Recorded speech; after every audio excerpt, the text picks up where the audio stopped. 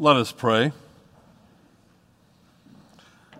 God of all, we pray that as we hear your scripture this morning, you would illumine us, inspire us, and empower us in ways that we can never do on our own. In Jesus' name we pray. Amen. This is the second post-Easter, post-resurrection account in the Gospel of John. After these things, Jesus showed himself again to the disciples by the Sea of Tiberias, and he showed himself in this way. Gathered there together were Simon Peter, Thomas called the twin, Nathanael of Cana in Galilee, the sons of Zebedee, and two others of his disciples. Simon Peter said to them, "I'm going fishing." They said to him, "We'll go with you." They went out and got into the boat, but that night they caught nothing. Just after daybreak, Jesus stood on the beach, but the disciples did not know it was Jesus. Jesus said to them, "Children, you have no fish, have you?" They answered him, "No." And he said, "Cast the net on the right side of the boat, and you will find some." So they cast it, and they were not able to haul it all in because there were so many fish. That disciple whom Jesus loved said to Peter, "It's the Lord." When Simon Peter heard that it was the Lord, he put on some clothes because he was naked, and he jumped into the sea. But other disciples came in the boat, dragging the net full of fish, for they were not far from land, only 100 yards off. When they had gone ashore, they saw a charcoal fire there with fish on it and bread. Jesus said to them, "Bring some of the fish that you have caught." So Simon Peter went aboard and hauled the net ashore, full of large fish, 153 of them. And though they were so many, the net was not torn. Jesus said to them, "Come, have breakfast." Now none of the disciples dared ask him, "Who are you?" because they knew it was the Lord. Jesus came and took the bread and gave it to them and did the same with the fish. This was the third time that Jesus appeared to the disciples after he was raised from the dead. The word of God for the people of God. Thanks be to God.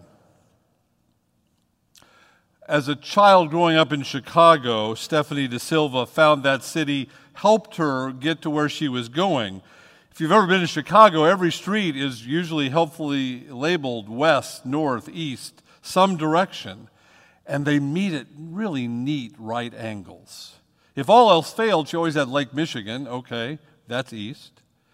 But when Ms. De Silva moved to London in her 20s, she was utterly lost. She couldn't navigate to a restaurant 2 blocks away from her apartment without using GPS. The streets were all crooked, and they came at all sorts of angles. "I've lived here 6 months now," she said, "and I still don't ever know what direction I'm facing." Scientists, in fact, tell us that people who grow up in predictable grid-like cities like Chicago or New York seem to struggle to navigate as easily as those who come from rural areas or from more intricate cities. If you grow up in a place like Chicago or Buenos Aires or Montreal, grid cities, you don't train as much in your navigation skills as if you grew up in a more complex city like London or Paris, where the streets are way more convoluted. Now, first century Palestine was not a grid-like area, but pre-resurrection life of fishing and surviving was indeed a grid of dull, predictable despair, where you know well what to expect in life, and more crucially, what your life will be and what your life decidedly will not be. You know, we human beings can get used to almost anything, including despair, dullness, conflict, an utter lack of hope. This was the world of these fishermen pre-Jesus. Today's text seems to indicate this is the life in their grief they were attempting to return. We may not like it. We may not like the outlook, but we'll adjust and adjust and adjust and adjust until we can just even forget the longing we once had for a larger life, and we'll settle. Life is predictable at right angles. It can be bleak, but it's pretty easy to get around. Then Easter happens to these disciples. It must have been like being immediately transported from a grid like Midtown Manhattan and dumped into the winding streets of Paris. But we do not escape the known world easily. And so now, Easter or not, in their grief, they're doing their best to snap to the grid. They return to seeing the world in the fixed terms they were living before Jesus rocked their world 3 years before. And how about us today, post-Easter? War, inflation, suspicion, partisan vitriol. From what I can see, they all continue apace, just like 3 weeks ago. How has ordinary, predictable life been disrupted by Easter power for us? And how would we know? Something had better come in. I don't think I'm the only one who shares this. Something had better change and disrupt our regular life because we are sinking under the weight of it all. Mental health crises are overwhelming caregivers and those afflicted with mental health problems. Loneliness in every single generation is at epidemic proportions. Dislocations caused by the pandemic, even if we don't have to wear masks anymore, we can gather, the dislocations continue at rapid velocity. However, and here's the good news, crawling out from under the burdens of the pandemic, people in church, but also matched by people not in church and not even thinking about church, as people are asking them, what do you need now, are actually saying startlingly similar things. We're all naming the same needs. We need care. We need community. We long for connection. We want depth. And we want to work together on mending the social fabric. People want God, whether they name it that or not. But so many in and out of churches feel stuck in this cycle that is suffocating us. And Easter or not, God seems far away.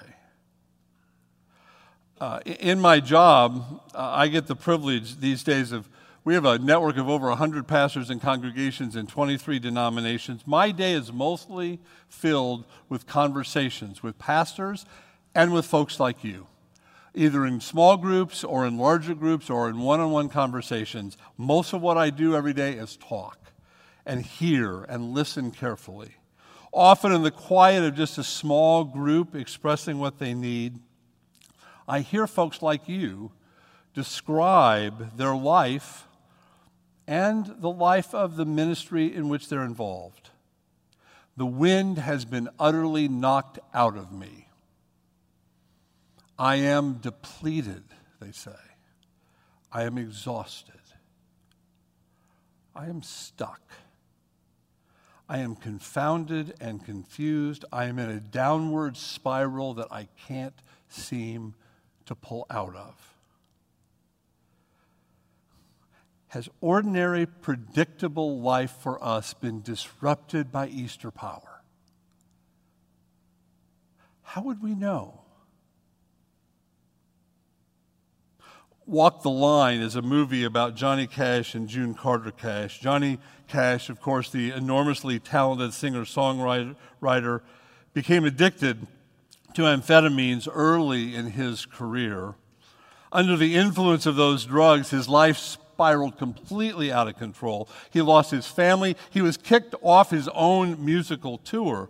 At the very bottom of this plunge into the depths, the movie depicts Cash trying to host Thanksgiving dinner for his parents and the family of June Carter, the woman he loved.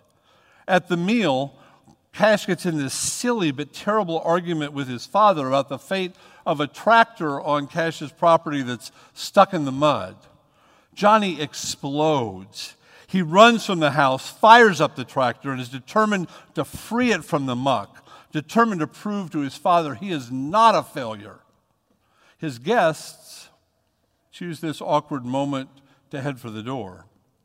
The host, he looks like a madman. His eyes are crazy desperate. As he sat astride his John Deere, a belching, smoking, sputtering beast, he was a man possessed. Sensing that he might flip the tractor and kill himself, June's mother, Maybelle, says to his daughter, "You should go down there to him, June." June replies, "I am not going down there." Seeing the hurt in her daughter's face, knowing the affection she has for Cash, Maybelle responds, "Honey, you're already down there." And with that, June descends. And from that moment on, June and her family stuck by Cash's side as he struggled with all the demons that tormented him. They flushed his pills, they mopped his brow as he sweat and swore and lied to get more drugs. Years later, Cash would credit them in that moment for saving his life. It wasn't easy, it was hell. Is it any wonder that June Carter wrote the lyrics to one of Johnny Cash's most famous songs? I fell into a burning ring of fire. I went down, down, down, but the flames went higher. And it burns, burns, burns, that ring of fire. That ring of fire. According to Dante, the gates of hell have an inscription above them that says, "Abandon hope, all ye who enter here." Not so, said June Carter.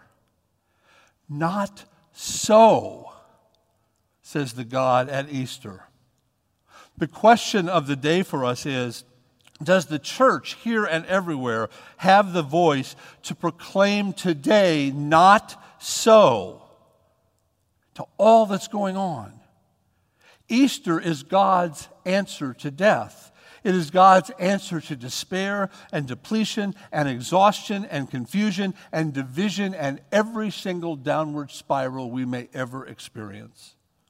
God stands in the most hopeless places with us, speaking God's grace, drawing us to Easter's light. The question in 2022, with a society being ripped apart, is, can we trust God to still go down there and still bring hope? For the disciples, in our text this morning, that question was not theoretical. It was immediate, and it was despairing. They snapped to their familiar grid, and they were lost and displaced and depleted. And in that moment, Jesus finds them. Jesus provides for them. Jesus even has the fish to cook before they bring theirs ashore. Jesus cooks for them and invites them. Will God still go down there in 2022 and find us when we are utterly depleted? You better believe God will. That's how we define Easter. Jesus knew who the disciples were. He knew where they were post-Easter. And rather than appear in some huge arena to impress everybody or make some splashy cultural display by flashy resurrection power, Jesus goes where they were clinging to the grid of low expectations, and he reminded them that it is now and forever an Easter world by cooking breakfast for them and inviting them to join.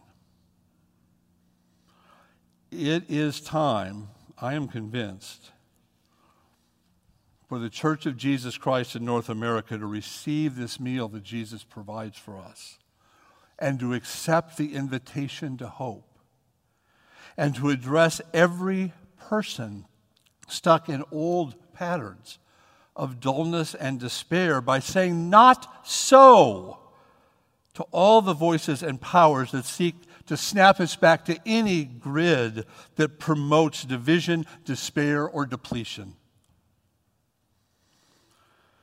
On the second day of June in 1979, Polish-born Pope John Paul II arrived back in his homeland for the first visit since he had been elected Pope 8 months before. What followed would never be forgotten by anyone who witnessed it. The communists who ran Poland at the time were in a quandary. If they didn't allow the new pope to visit, they looked frightened and defensive. If they did, what if he sparked an insurrection or revolt that toppled them? From the day he arrived, the boundaries of the world that seemed so fixed began to shift. At the very first Mass Pope John Paul celebrated, he gave, by what many accounts, was the greatest sermon of his life. And interestingly, he didn't speak in the sermon about what governments want. And he didn't speak about what the freedom movement wanted. And he didn't speak of what the labor movement solidarity wanted. John Paul spent the entire sermon talking about what God wants.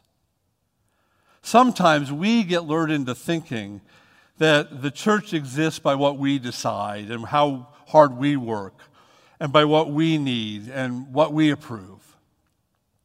Remember those fish? Jesus didn't need the fish the disciples brought. Just as God does not need our work to help make the church, though God receives our work. Actually, the church is all about responding to what God wants. This is what saves us. This is what lifts us. What does God want? The whole gospel witness tells us loud and clear. God wants us to see the reality around us differently. God wants you to see your situation, whatever it is today, through Easter eyes. Do not see division. See wholeness. Rhetorically, the Pope's approach to that sermon was not to declare or assert or strongly proclaim. What he did was point out the obvious. We are Christians. We are here. We are united. No matter what the world powers and the map makers say. Looking out at the millions gathered in a society being torn asunder, John Paul preached, "You must be strong, my sisters and brothers. You must be strong in the strength that faith gives. You must be strong with the strength of faith. You must be faithful.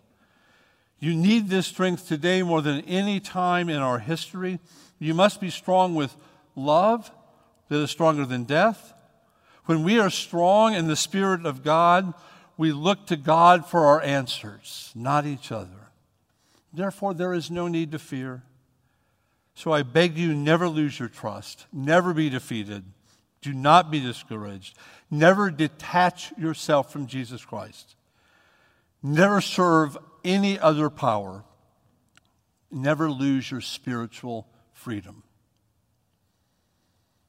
And at that point in the sermon, as one, the massive crowd responded with thunder. "We want God," they shouted together. "We want God." What a moment in human history. We want God. From the mouths of modern women and men living in a modern, threatening authoritarian regime. The massed crowd thundered its response. We want God.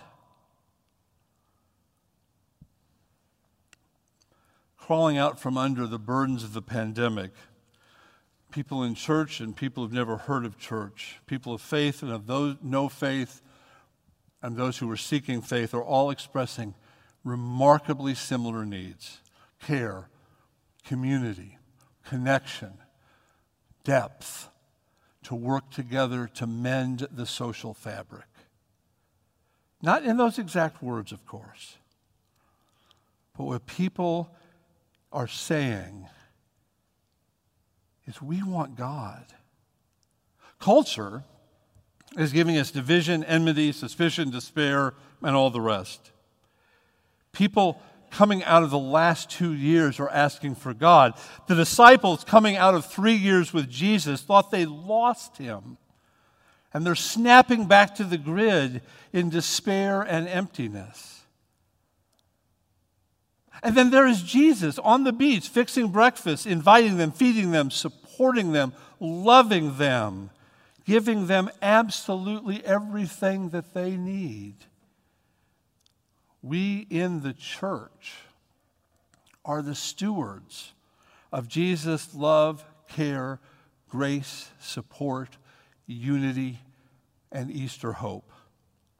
The world, certainly not using any churchy language, is crying out to us, we want God. And churches everywhere, including here, we have a choice. We can snap to our well-worn grid and live with the junk food that the culture will love to feed us. Or we can partake in the Easter feast Jesus has prepared.